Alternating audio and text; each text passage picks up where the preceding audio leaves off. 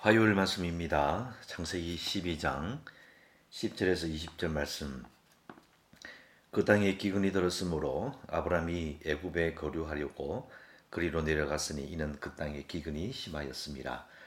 그가 애굽에 가까이 이르렀을 때 그의 아내 사레에게 말하되 내가 알기에 그대는 아리따운 여인이라 애굽 사람이 그들을 볼 때 이르기를 이는 그의 아내라 하여 나는 죽이고 그대는 살리리니 오라건대 그대는 나의 누이라 하라. 그러면 내가 그대로 말미암아 안전하고 내 목숨이 그대로 말미암아 보존되리라 하니라. 아브라함이 애굽에 이르렀을 때 애굽 사람들이 그 여인이 심히 아리따움을 보았고 바로의 고관들도 그를 보고 바로 앞에서 칭찬하므로 그 여인을 바로의 궁으로 이끌어들인지라. 이에 바로가 그로 말미암아 아브라함을 후대함으로 아브라함이 양과 소와 노비와 암수 나귀와 낙타를 얻었더라. 여호와께서 아브라함의 아내 사라의 일로 바로와 그 집에 큰 재앙을 내리신지라. 바로가 아브라함을 불러서 이르되 내가 어찌하여 나에게 이렇게 행하였느냐? 내가 어찌하여 그를 내 아내라고 내게 말하지 아니하였느냐? 내가 어찌 그를 누이라 하여 내가 그를 데려다가 아내를 삼게 하였느냐? 내 아내가 여기 있으니 이제 데려가라 하고 바로가 사람들에게 그의 일을 명하매 그들이 그와 함께 그의 아내와 그의 모든 소유를 보내었더라. 아멘. 네, 오늘 읽으신 말씀, 우리 유명한 아브라함이 아내 사례를 자기 아내가 아니라 누이라고 말하는 유명한 사건을 우리가 읽어보았습니다. 창세기 전체를 보면 아내를 여동생으로 속이는 이야기가 3번 나옵니다. 첫 번째는 오늘 읽은 말씀에 아브라함이 사례를 여동생으로 했다가 바로에게 뺏길 뻔한 요 사건. 두 번째는 아브라함이 또 아비멜렉에게 또 거짓말을 해서 다시 또 사례를 빼앗길 뻔한 사건이 나오고, 세 번째가 이제 이삭이 아비멜렉에게 리브가에 대해서 거짓말한 사건이 있었어요. 그냥 보면 참 바보 같은 짓으로 보이고 또 심지어는 이런 걸 왜 기록할까라는 생각이 들 수 있습니다. 사람의 입장에서 그냥 아브라함만 보면 우리가 모르는 부분이 있는 거예요. 아브라함을 보지 말고 아브라함에게 하나님께서 이제 약속의 자녀를 약속한 다음에 일어난 일입니다. 그러니까 이 사건은, 3번의 사건은 지속적으로 위협받는 씨앗, 후손에 관한 것이에요. 만일 정말 사례를 빼앗겨버리면 하나님의 약속은 이루어지지 않는 겁니다. 그래서 하나님께서 직접 개입해서 계속 보존해 주시는 일들을 기록하고 있는 겁니다. 오늘 읽은 12장에 결국은 아브라함이 주셨던 그 약속이 엄청난 위험에 처하고 있었다. 그런 것을 강조하고 있습니다. 그래서 결국은 하나님께서 개입하셔서 이런 거룩한 후손, 거룩한 씨앗의 보존을 위해서 하나님께서 보호하셨다. 사람의 인생은 오늘 나오는 이 아브라함의 인생처럼 이제 정말 굴곡이 많은 거예요. 인간이기 때문에 아브라함도 이집트에 내려갔다가 그 길에 사실은 두려움을 느끼는 거죠. 잘못하면 나만 죽고 이상한 일이 벌어질 것 같다. 내 마누라 너무 예쁘다. 뭐 이런 식의 두려움을 가지게 되므로 하나님의 약속이 이루어지지 않을 황당한 일을 만나게 되는 것이죠. 그래서 하나님께서는 개입하셨다라는 것을 우리 생각해 볼 수 있고요. 또 어떤 분들은 10절에 나오는 것처럼 그 땅에 기근이 들었다. 이집트로 내려가게 피해야 될 정도로 아주 농사를 짓지 못할 정도로 심한 기근이 들었다.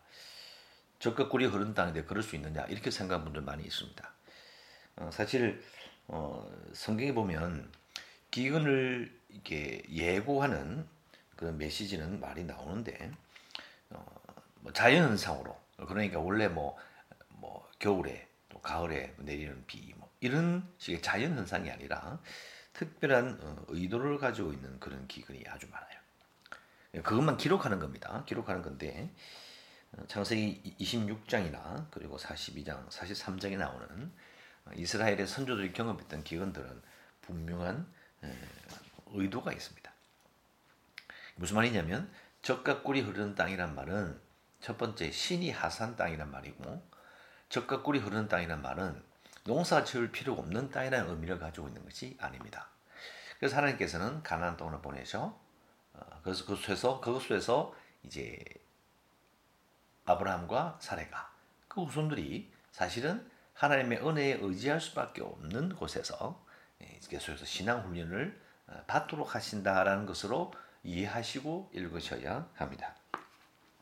그래서 정말 진정으로 하나님께 의존해야만 살아남을 수 있는 생명을 유지할 수 있는 곳으로 가나안을 선택하시고 가나안으로 아브라함과 사레를 들어가게 하셨다.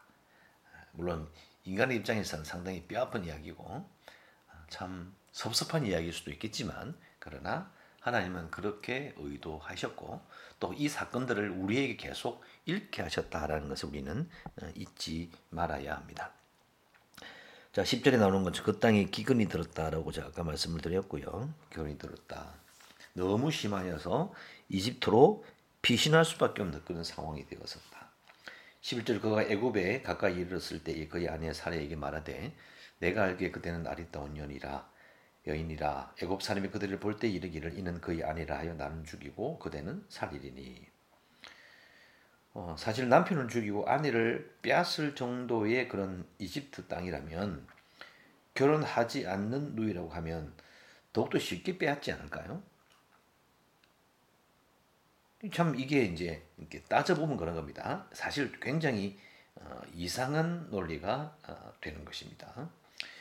그리고 이제 신이 아리따웠다라고 뒤에 기록하고 있는데 이 사례가 사실 이 당시 나이가 65세거든요.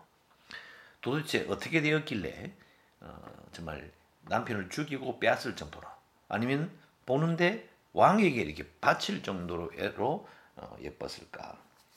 생각해보면 참 이해가 잘 안 되는 부분이 사실 있는 겁니다. 아무튼 이런 11절부터 내려오는 이 이집트로 내려가는 아브라함의 모습을 잘 보면 이 사람은 과연 가나안에 입성할 때에 가졌던 그 믿음의 사람이 맞는가? 하나님보다 사람을 더 두려워하고 그 기근 가운데서 그 땅에서 하나님을 더 의지하려고 하는 그런 마음과 노력이 보이질 않습니다. 그리고 이 아브라함의 불신이 결국은 사례뿐만 아니라 이 파라오의 집안까지도 피해를 주게 되는 그런 일들이 벌어지고 있는 것이죠. 결국은 이 아브라함의 예상대로 사례가 너무 예뻐서 바로의 고관들과 많은 사람들이 바로에게 칭찬하고 바로가 누이니까 결국 왕으로서 그냥 데려갑니다. 데려가서 심지어 16절에 아브라함을 후대하여 아브라함과 많은 그 집안 사람들에게 양과 수와 노비와 암수 나귀와 낙타를 줬다고 되어 있습니다. 17절에 하나님이 개입하시죠. 여호와께서 아브라함의 아내 사레의 일로 바로와 그의 집에 큰 재앙을 내리셨다. 자, 재앙은 한글로는 그냥 재앙이라고 되어 있는데 영어로 보면은 심각한 질병으로 되어 있습니다. 그러니까 그 당시 고대 근동에서는요, 병이 갑자기 걸리면 신들이 불만을 표시한다, 신이 노했다, 뭐 이렇게 생각했던 것입니다. 그래서 바로는 바로 아브라함을 불러서 말한 거죠. 네가 어찌하여 나에게 이렇게 행하였느냐? 네가 어찌하여 그를 내 아내라고 내가 말하지 아니하였느냐? 물론 이것은 사례가 말해줬을 걸 봅니다. 사례가 가서 이제 바로와 그 집안에 재앙이 내리고 안전이 막 서니까 사람들이 아프니까 바로가 물었겠죠. 사례가 말한 겁니다. 사실은 내가 그 아브라함의 아내입니다. 그래서 이제 아브라함이 섬기는 신이 노했구나. 뭐 이렇게 추정이 가능합니다. 그래서 이제 불러서 데려가라고 이야기하고 20절에 바로가 그 사람들이 그의 일을 명하며 그들이 그와 함께 그의 아내와 그의 모든 소유를 보내었더라. 내보내는 것이죠.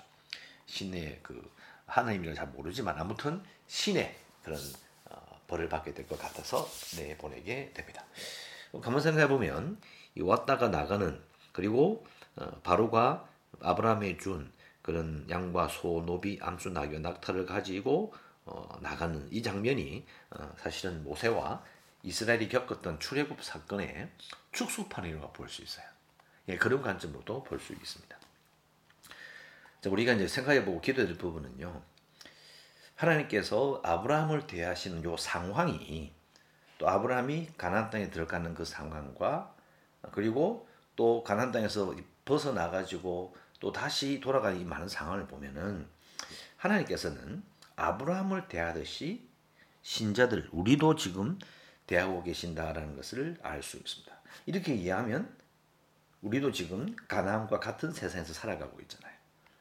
하나님을 온전히 의지하지 않으면 쉽게 살아갈 수 없는, 특히 신자에게는 이 땅의 삶이 가나안에서 살아가는 아브라함의 삶과 같다라고 우리가 충분히 생각해 볼 수 있습니다. 그게 이 아브라함 사건 전체의 가장 중요한 묵상의 포인트입니다. 그래서 우리가 기도할 수 있는 것은 아브라함과 함께 하시며 그를 양육하신 것처럼 나를 양육하시고 계시는 것으로 믿습니다.